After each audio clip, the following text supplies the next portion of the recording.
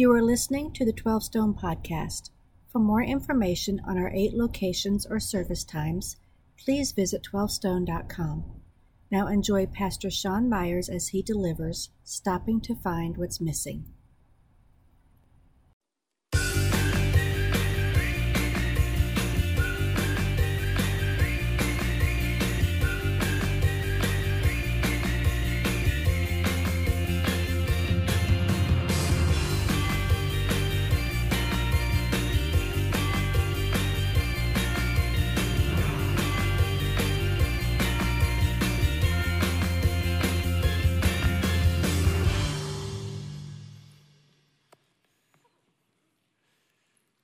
So welcome to spring break at 12 Stone here and across all of our campuses. Well, except for Bethlehem campus. That's right.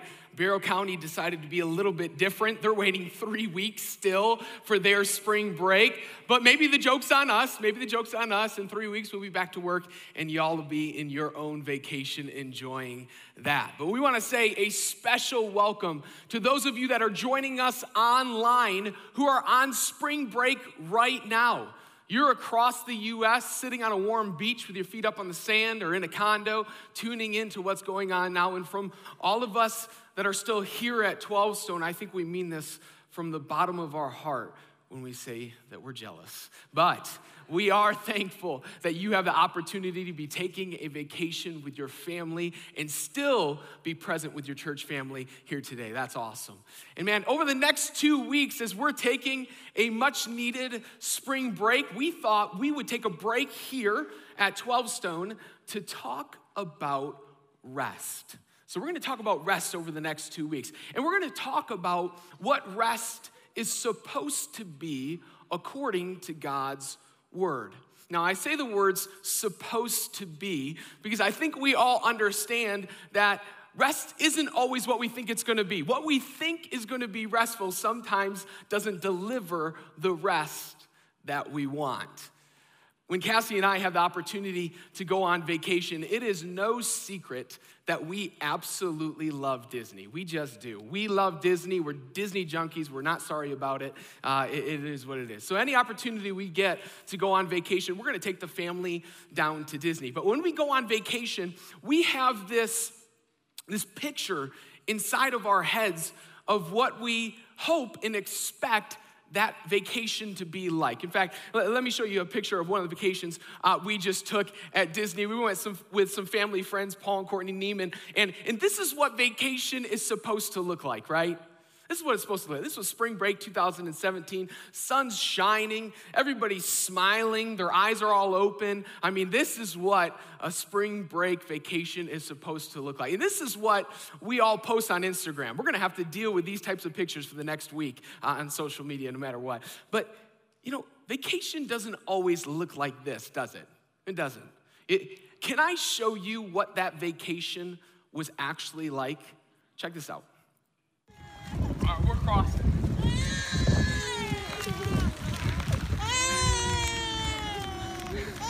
You ready?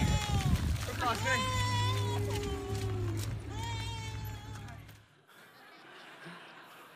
That was us running through the parking lot of the Magic Kingdom as it poured on our family, of course, because we were parked in the very back. We had to run over 2 miles with a double stroller with all of our kids piled in it, screaming at the top of their lungs because they were drenched. And of course, we only packed 1 pair of shoes for all of us, and so we had to find a way to dry our shoes. Still had a few days left of the vacation. We had hair dryers in the hotel room trying to dry everything off as our kids are miserable. Man, that was a miserable vacation. There was no rest involved with that at all. Have you ever come back from a vacation needing a vacation? You ever been there? Yeah. We needed that in this. And you know why? Because we don't really need vacations. What we really need is rest. And maybe you don't get it in all the ways you expect, but we're going to continue to keep looking for it, aren't we? One of the ways that I try to get rest in my life, well, it's a little bit embarrassing, so don't judge me, but I'll share. One of the ways I look for rest is I binge the show Friends on Netflix. Don't judge me. You have a show. You have something that you're watching, that you're a part of. But for me, Cassie and I, my wife and I, we watch the show Friends. And whenever we turn it on, for whatever reason, we feel better about life. But as soon as you turn the TV off, what's waiting there for you? Anxiety and pressure and worry of life is still there waiting for us. And here's what happens.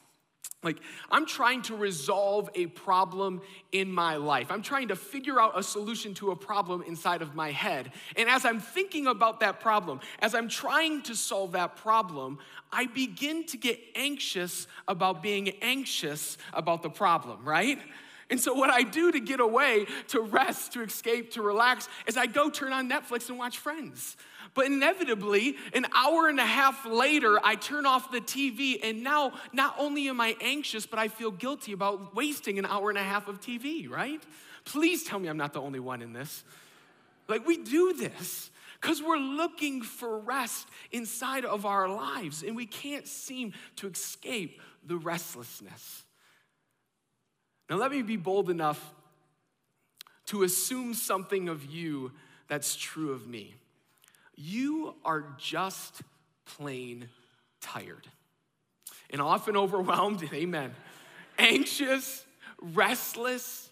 In between work responsibilities, marriage, kids, getting kids to all the places they have to go, paying the bills, doing laundry, commuting to work, taking out the trash, cooking dinner, making deadlines, an everyday grind of life, you are just plain tired.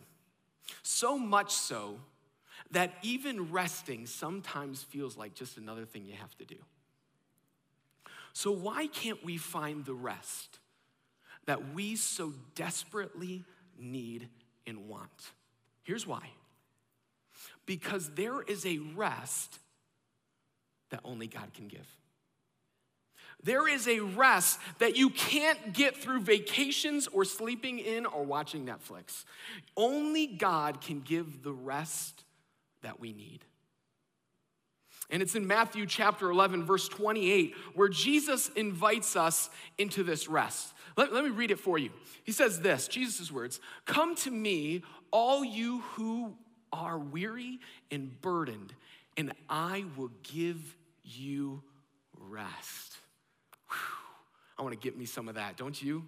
Right? Come on, give me some Jesus and some rest in my life. And what I love about this invitation, what I love about it, is Jesus isn't inviting those who have their lives completely together. Jesus isn't inviting those who have a life of ease. Jesus is inviting those who are weary and burdened. He's inviting those who are tired. He's inviting those who live off 5-hour energies. He's inviting those who have kids that refuse to go to bed. He's inviting those who have to commute every single day in 5 o'clock traffic. He's inviting those who seem to have a job and work that never ends. He's inviting all of us who are tired. But if I could be honest, if I keep reading Jesus' words in this moment, as I get to verse 31, my encouragement moves to discouragement. Let me read. He says this, "For my yoke is easy and my burden is light." Now, as soon as I read the words easy and light, I begin to question myself. Now, I'm not questioning my salvation. I know that I am saved by faith through grace, through Jesus Christ alone. I have surrendered my life to Christ. Bible tells me that God has me in the palm of my hands and that he will never lose me. I cannot lose it because he will never lose me. But when I read the words easy and light, I begin to question something that I experience. And it comes in the form of a question. And here's the question. What am I missing? What am I missing? See, Georgia Tech football fans know exactly what I'm saying when I read this question. Every single season, what am I missing? It's called an offense. Welcome to the 21st century. I saw you in the front row at Georgia Tech, and I just had to. I couldn't help it. I apologize. Yeah, keep tuning in. It'll be all right. But in all seriousness, listen. If I had to be completely vulnerable and completely honest with you today, when I read the words of Jesus where he says, my yoke is easy and my burden is light, I ask myself the question, what am I missing? Because more often than not, when I'm following Jesus, it doesn't seem easy and light. It seems difficult and heavy. See, but I know that Jesus' words are true. I know that what he invites us to is real, that we can have real rest through him. So I know that there's something wrong with me. What am I missing? And I need your help here today. I do this from time to time when I teach, but I want to keep doing it because I think it helps us. How many of you in this room would be willing to admit that at some point in your faith journey, in some point in following Jesus in your life, you have asked or wondered this question when you're facing a circumstance or a season in your life? Would you put your hands up if you've ever thought that or wondered that? Here and across all of our campuses and online. Keep them up for a second. Take a look around the room. Take a look around, even at your campuses. Man, overwhelming majority have asked this question at some point in their life. We need to know that we're not alone. And you know what? I think it's okay that this question comes up in our faith. I think sometimes the Spirit of God will put this question inside of your life because he knows that you are missing out on the rest, the true biblical rest that Jesus Christ offers. And he wants you to have it. He wants you to experience it. See, I want a life where I don't have the anxiety and worry and restlessness of the things I have to face and do weighing on me. Who wants that? I want that. And this is what Jesus offers each and every one of us. That's why I've entitled today's teaching, Stopping to Find What is Missing. Because today we need to stop to find what we are missing when it comes to this rest that Jesus offers and invites us into. Because if there's one thing we all long for, it's rest. It's why every time someone dies, we say what? Rest in peace. We all long to rest in peace not only after we die, but also while we live. We all want the inward and outward rest and peace that comes from being in a good relationship, right? I mean, have you ever been in a bad relationship? There is nothing more draining and unrelaxing than a bad relationship. But a good and right relationship brings rest. And this is what Jesus is offering to you and I. So I want to give you the thought we'll be going after today and unpacking. And through next week too, we're going to go after it. And here it is. It's on the top of your notes. You can write this down. You can't have the peace of God if you're not at peace with God. Let me say it again. You can't have the peace of God if you're not at peace with God. In fact, I want to get this inside of each and every one of our heads and our hearts here today as we break this down and go after this thought today. So on the count of 3, here and across all of our campuses and online, why don't we say this out loud together, starting with you can't on the count of 3. 1, 2, 3. You can't have the peace of God if you're not at peace with God. And today we're going to stop to find the peace of God that Jesus offers us in rest by being at peace with God. And we're going to do this today by studying the story of the rich young ruler, which was recorded in the book of Matthew. Because the rich young ruler couldn't find peace and rest, so he asked the same question we're asking today. What am I missing? But before we dive in, would you bow your heads with me as we open up the Word of God and dive in? So, Father in heaven, we ask that today you would reveal to us how we can be at peace with you in order to experience the rest that you invite us into, Jesus. We acknowledge here this morning our need for you and are desperate for you to show up. I pray, Father, that my words would be your words and that you, Holy Spirit, would lead us as a church here today, that we may know you more and experience you, God, here and now. May your kingdom come and your will be done. In Jesus' name we pray. And everyone said, amen. Matthew chapter 19, starting at verse 16, carries the weight of this moment when the rich young ruler asks the question, what am I missing? This is page 986. Page 986 in your worship center Bibles. They're underneath your chairs, in front of your chairs. You can go ahead and pull them out. Page 986, Matthew chapter 19, starting in verse 16. Now, as you turn there, let me get you caught up with what we're about to jump into. The book of Matthew is the bridge that leads us out of the Old Testament and into the New Testament. The purpose of Matthew's gospel is to show that Jesus Christ fulfilled the Old Testament promises concerning a Savior that would come, meaning Jesus Christ is that Savior. Where we are about to read, Jesus has just finished saying his famous words, "Let the little children come unto me, for the kingdom of heaven belongs to such as these." And after hearing this, the rich young ruler begins to have this restlessness stir up inside of him, and he has to interrupt Jesus. We're going to start at verse 16. I'll read the whole story, and then we'll break it down as we go. Just then, a man came up to Jesus and asked, "Teacher, what good thing must I do to get eternal life?" "Why do you ask me about what is good?" Jesus replied. "There is only one who is good. If you want to enter life, keep the commandments." "Which ones?" he inquired. Jesus replied, "You shall not murder, you shall not commit adultery, you shall not steal, you shall not give false testimony, honor your father and mother, and love your neighbor as yourself. All these I have kept," the young man said. And here comes the question, what do I still lack? In other words, what am I missing? Jesus answered, "If you want to be perfect," think of the word whole right there. "If you want to be whole, go sell your possessions and give to the poor, and you will have treasure in heaven. Then come, follow me." When the young man heard this, he went away sad because he had great wealth. Now, the rich young ruler might have been the only person in all of the Gospels to come to the feet of Jesus and leave in a worse condition than when he came.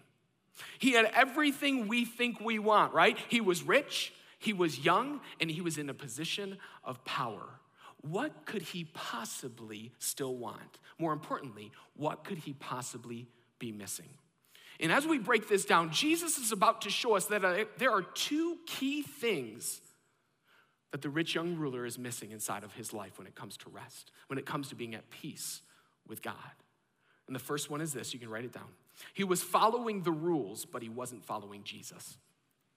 I'll say it again. He was following the rules, but he wasn't following Jesus. Let's read verses 16 and 17 again.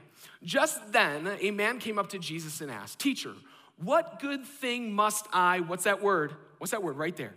"What good thing must I do to get eternal life?"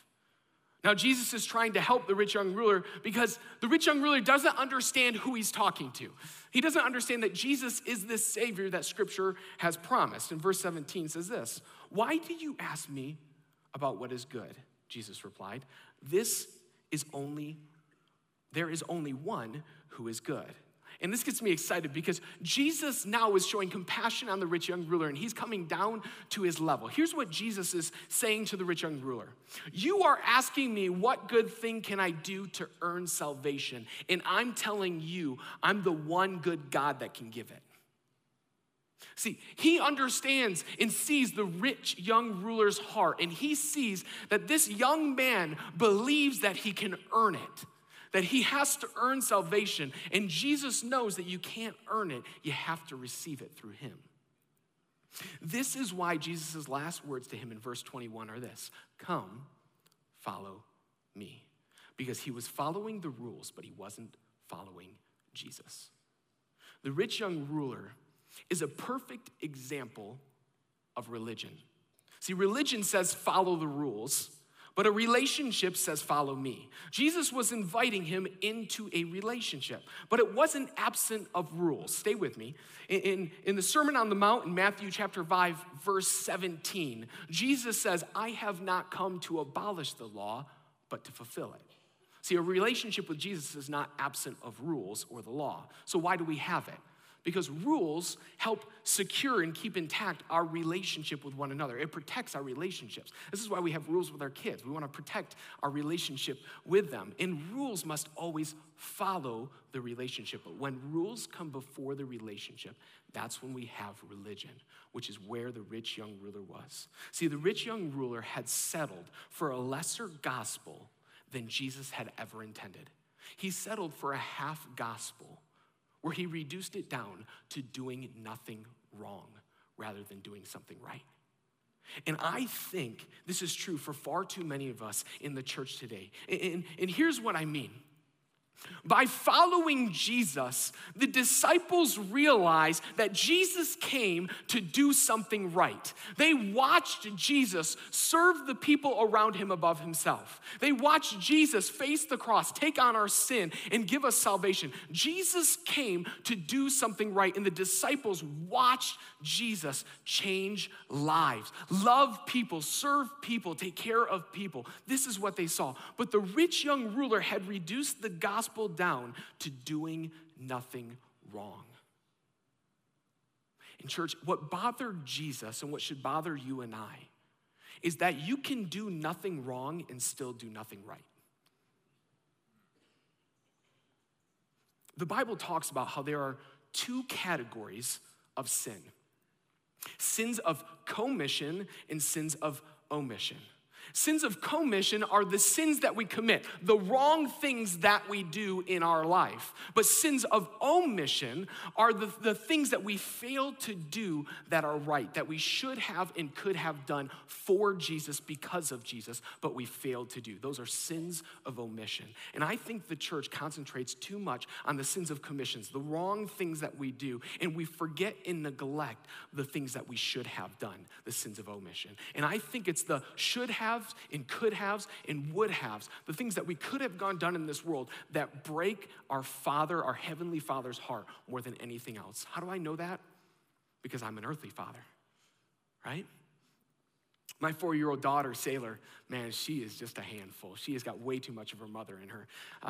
I'm just kidding. Babe, I'm kidding. I'm sorry. Everybody knows she's got way too much of me in her. She's a firecracker, man, and she is as stubborn and full of it as it comes. Well, there was a day that a problem came up, and here's what we've been working on with our daughter, Sailor. We've been trying to convince her and teach her that she can't hit her siblings. Now, I know, I get it. We're terrible parents. We're still working on it. But we're trying to help her understand you can't hit your brothers and sister. You just can't do that. And we keep pouring this in her. Well, there was one day that Cassie and I were downstairs just doing whatever. I can't remember what it was. But all of a sudden, there was just this screaming upstairs. And it was Beckett and Sailor. And my wife just looked at me like, it's your turn. And so I walked upstairs. And as soon as I walked into the room, my daughter Sailor's eyes just got huge. They had been fighting over a toy with one another. And as soon as I see my son Beckett, he has claw marks going down the side of his cheek and down his neck. And as I look at my daughter Sailor, the first thing she says to me is, "Daddy, I didn't hit him." Congratulations, baby girl. Good job, because you just clawed his face, right? And so I keep pushing this into my daughter and building. You can't treat people. It's beyond hitting. It's just treating people well. And listen, my daughter through time has gotten better at this. And I get excited that my daughter has learned not to hit, scratch, punch, bite. You couldn't imagine. That gets me excited that she's chosen not to do the wrong thing. But nothing fires me up more than seeing my daughter do what's right. Nothing. It was last week. My daughter does gymnastics. It's the cutest thing seeing a 4-year-old attempt to do anything gymnastics like. But I get to drive her and drop her off because it's my day off, and I take her in. And this one day, she brought her doll with her that was dressed up in her gymnastics gear too, and it was just this cute little thing. We sat on the bleachers as we waited for this class to start. But there was a little girl down front who was crying because she was just upset about something as she was waiting for this class. And unprovoked by me, I watched my daughter climb down the bleachers, walk up to this little girl and say, "Hey, do you want to play with my doll? We can play together while we wait." And the little girl just stopped crying and they started playing together. And as her dad, I have never been more excited in my life to watch my daughter do something right. In that moment, I'm like, I will buy you every doll in the world. You can have whatever you want. It is yours, girl, because I saw my daughter do something right. Yeah, I like seeing her not do something wrong, but doing something right. And listen, We have a heavenly Father who is watching us, his church, right now. And he likes seeing us choose not to do something wrong, but he loves seeing us do something right because of Jesus. And if we are going to be followers of Jesus Christ, listen, church, we cannot reduce following God to just following rules and doing nothing wrong. We have to be the church that follows Jesus and chooses to do something right because of Jesus. This is who we are. This is what we're called to be. Listen, the world is watching the church and Christians right now. And what they are seeing is they are seeing a church who is trying to follow the rules and do nothing wrong, then condemn anyone else who can't and who does something wrong. But what the world and our culture needs to see is a church that, because of Jesus, goes and serves the neighbor that's in trouble, that goes to work not on mission just to clock in and clock out, but to connect with our coworkers and demonstrate to them that we love them and that there is a God that loves them. This is what our Heavenly Father wants to see. This is following Jesus, not rules. And this is where we find the rich young ruler. The rich young ruler had reduced the gospel to doing nothing wrong, but the Holy Spirit empowers us to do something right in the name of Jesus Christ. He was following the rules, but he wasn't following Jesus. So he couldn't experience the peace and the rest that Jesus was offering. Here's the second thing that prevented the rich young ruler from being at peace with God and experiencing the peace of God. He loved his things more than he loved Jesus. Let's unpack that. Because Jesus had compassion on the rich young ruler, he decided to bring the conversation down to his level. Meaning when Jesus says the words that he says in verse 17, he's not saying that salvation is found in keeping the commandments. He's trying to talk in the rich young ruler's language. He is trying to help the rich young ruler see that even if the gospel was just about following the rules, the rich young ruler still couldn't. Verses 17 and 21, let's read. If you want to enter life, keep the commandments. Which ones? He inquired. Jesus replied, you shall not murder, you shall not commit adultery, you shall not steal, you shall not give false testimony. Honor your father and mother and love your neighbor as yourself. Now immediately we need to notice what Jesus just did. Jesus just listed out 6 of the 10 commandments and the ones that deal with how we relate with others. And the rich young ruler would have had these memorized at this point in his life. He would have known them by heart. He knew exactly what Jesus was doing, and yet he failed to notice that Jesus kept one out. And the one that Jesus kept out was coveting. And the reason the rich young ruler couldn't see it is because that was his sin issue. He couldn't see his own sin. Look at his reply to Jesus. All these I have kept, the young man said. What do I still lack? See, he couldn't see it. Jesus answered, if you want to be perfect or whole, go sell your possessions and give to the poor, and you will have treasure in heaven. Then come follow me. What did Jesus do? Jesus just asked the rich young ruler, the man that was struggling with coveting, to do the one thing that someone that struggles with coveting could not do. Sell all of your things and follow me. And he did it so that the rich young ruler could see his sin. And look at the response. When the young man heard this, he went away sad because he had great wealth. Now, part of me, when I read this point of scripture, when I read this story, I think to myself, man, I feel a little bit bad for the rich young ruler, don't you? I feel a little bit bad with him. I'm like, if I was one of the disciples, I would have pulled Jesus aside and be like, really, everything? Let's just start with a Ferrari. Like, come on, tell him to sell the Ferrari. All right, they didn't have Ferraris back then. Tell him to sell his prize horses. Start with that and kind of work your way down. But listen, Jesus will settle for nothing less because he loves the rich young ruler. See, when we read this story, we only see what the rich young ruler had to give up, but we fail to recognize what Jesus was offering. Jesus was saying, follow me. The creator of the universe that spoke all of this into existence, that knit you and I together, that put the plants and the trees and the animals and everything in order where it is telling him, follow me. He is offering him the greatest thing that could ever be offered because God can accept nothing less from us than everything. Let me show you. Let's have a conversation. Let's see if I can help you realize what Jesus was doing with the rich young ruler because he loved his things more than he loved Jesus. Do you guys know what this is? This is a greater than symbol. You probably see this all over the place, but to help us understand this mathematical symbol, let's play a little bit with college football. Make fun of this guy in the front row a little bit more. Here, let's do this. Georgia is obviously greater than Georgia Tech, right? Let's just say it how it is. Yeah, all you Georgia Tech fans, you get all excited. I get it. But don't get too excited because we also know that Alabama is greater than Georgia. Oh yeah, roll tide, okay. Get all excited at our campuses, but we're not done yet because we know that Clemson is obviously greater than Alabama. Listen, I don't think it's a coincidence that Saban and Satan rhyme. I just don't. And we know Coach Dabo loves him some Jesus, so we're good. We get this. So we understand what this means. Now let me show you what Jesus was trying to demonstrate to the rich young ruler with this. When Jesus is less than anything in our lives, it's going to lead to restlessness. Because he can't accept anything less. Jesus is looking at the rich young ruler going, no, it's everything. Give me everything you have. Give it up. Follow me. You have to love Jesus more than anything inside of your life. And I wonder here today, where is God trying to get your attention? Where is he pointing out and going, listen, what do you love more than me? You got to give it up. You got to give it back. Because here's what he's trying to show the rich young ruler. He's trying to show him this. When Jesus is greater than everything in our life, it gives rest. See, this is why we can go to Jesus, meet with Jesus in prayer and reading God's word and worship and still feel restless because Jesus is trying to get our attention saying, listen, you have to give me everything. I have to be greater than everything inside of your life. See, while the rich young ruler struggled with coveting, what he really struggled with was idolatry. See, he was worshiping other things besides God. Yeah, he was following the rules, but he wasn't following Jesus.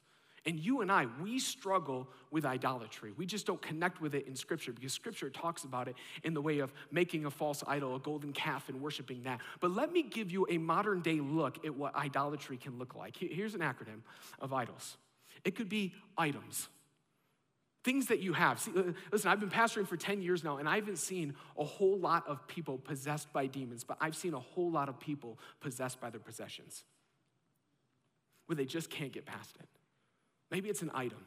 Maybe it's a duty, a responsibility. Maybe your job that you strive to do well at. Maybe it's being the best parent you can possibly be. But we strive to be these different things, which causes us to worship being that over worshiping God. And maybe it's others. Maybe it's a celebrity that you love like Justin Bieber. There's just one I love. Don't judge me. It could be your kids, right? It could be your kids that you love more than God. It could be your spouse or the person that you're dating that you love more than God, and that's idolatry. Maybe it could be the longings you have, the desires you have, the dreams you have for the future can be something that you worship over God because instead of living in the present with Jesus now, you're concerned about the future and trying to get where you want to go. Maybe it's self. Man, I think in our culture, the number one form of idolatry that we struggle with is worshiping ourselves over anything else. So much so that I want to have a moment where I want to read this to us.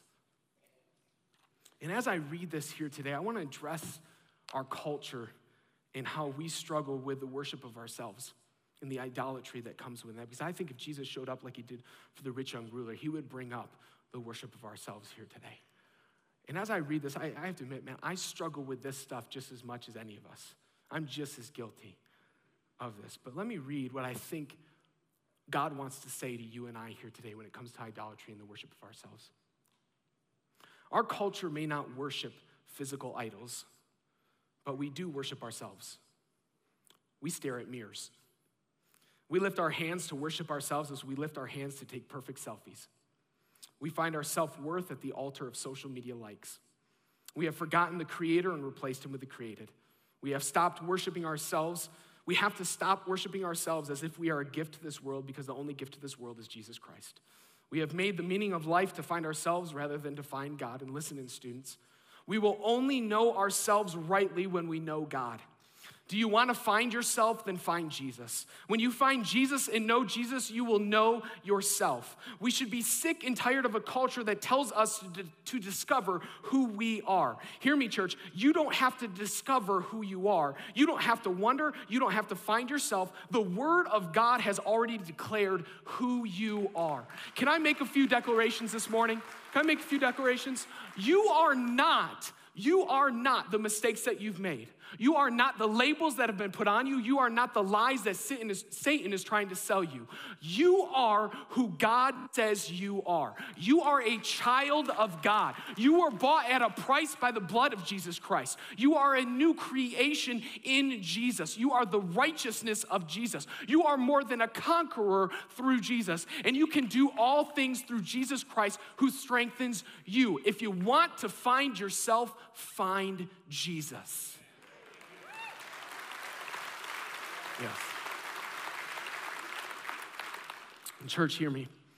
In 3 weeks time, we're gonna rip the roofs off our sanctuaries across 12 Stone as we celebrate Easter.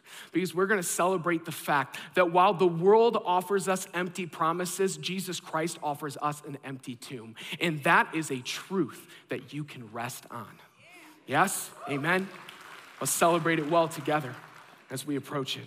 One of my favorite quotes that I think best summarizes everything we're talking about today and what Jesus was trying to get across to the rich young ruler is from theologian and pastor Augustine. They'll throw it up. I'll read it for you. It's up here on the screen. Our hearts are restless until they find their rest in thee. Thee, not me. Not you, not anything else. The rest we desire is only in God. And like the rich young ruler, we are at risk of our greatest assets becoming our greatest liabilities when we don't use them for the kingdom of God. This is idolatry. This is valuing something over Jesus. And I don't know when it was, but there was a day when the rich young ruler let his money, power, network, and resources possess him. He let his God-given tools become trophies and his gifts from God become gods themselves. He traded the creator for the created. So when Jesus said, sell your possessions, then come follow me, the rich young ruler walked away sad because he couldn't let go of his possessions, because his possessions had possessed him. And he loved them more than he loved Jesus. So where in your life are you valuing something over God? Where do you love something more than you love Jesus? What tool has God given you to use for the kingdom, but you've just made it a trophy that you put on the mantle? We have to surrender it back to him like the rich young ruler. Jesus would ask for nothing less. So there were two things that the rich young ruler was missing. First, he was following the rules, but he wasn't following Jesus. Second, he loved his things more than he loved Jesus. The story of the rich young ruler is by far one of the saddest stories I've ever seen in Scripture. He had all the potential in the world: money, connections, a network, influence, all of which he spent on himself because he thought that's what would make him happy and give him rest. It reveals that we are at risk of missing out on the rest and peace that Jesus offers us in Matthew chapter 11, verse 28, when he invites those who are weary and burdened to walk in the rest of Jesus. See, the rich young ruler eventually became the old rich ruler. And I don't know what went across his mind when he laid on his deathbed, but I would guess it was the moment when Jesus uttered the words, "Follow me." I think those words echoed inside of his head for the rest of his life as he thought about the decision that he made in that moment. And the same offer that was made to the rich young ruler is the same offer that Jesus offers to you here today. Follow me. Don't love anything above me. Yeah, follow rules. Don't do wrong things, but do right things in the name of Jesus Christ.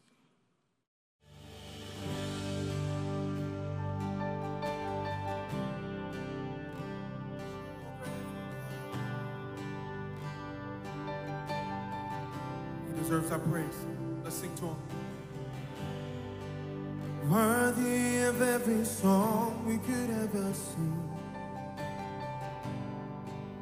Worthy of all the praise we could ever bring. Worthy of every breath we could ever breathe, we live for you.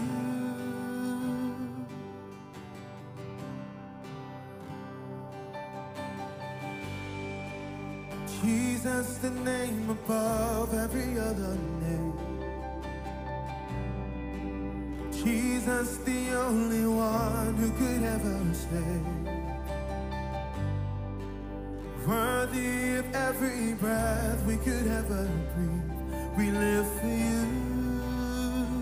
Oh, we live for you. Come on, church, sing it out. You're